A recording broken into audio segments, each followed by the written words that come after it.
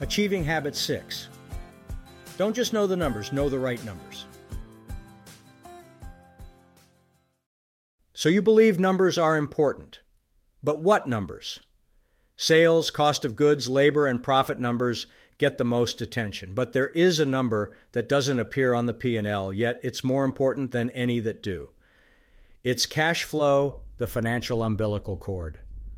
Lack of growth does not cause all business failures. Some fail because they grow too fast.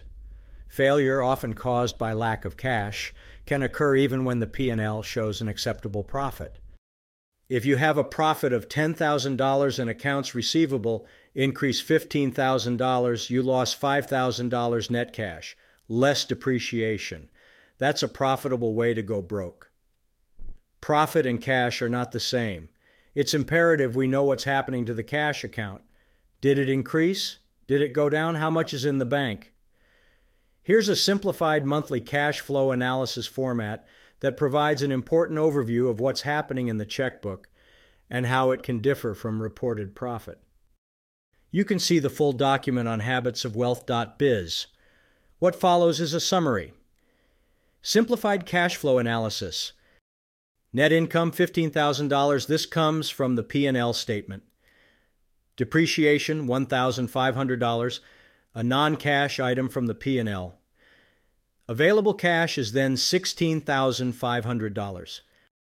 Less debt payments, $6,000. This is the principal portion of debt payments. Dividends, $1,500, paid out of retained earnings. This doesn't appear on the P&L.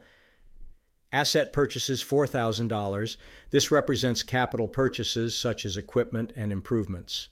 Since these are depreciated, they don't directly reduce profit. Taxes, federal and state, $3,500.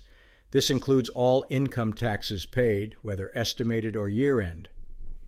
This leaves the total deductions at $15,000. Operating cash flow is $1,500. The $16,500 from available cash minus the $15,000 for total deductions. Reduction of receivables, negative $2,500. An increase in receivables is a decrease in cash and vice versa. Final cash flow, negative $1,000. Summary. In this example, the profit statement indicates a profit of $15,000. The cash flow analysis, however, shows an operating cash flow of only $1,500 and a hard cash flow after adjustment for increased accounts receivable of a negative $1,000. Is it possible to have a substantial profit and be broke at the same time? You bet. Too many businesses look at profit, too few at cash flow. Your chances of staying in business, particularly in the first 5 years, dramatically improve if you pay more attention to cash flow than profit.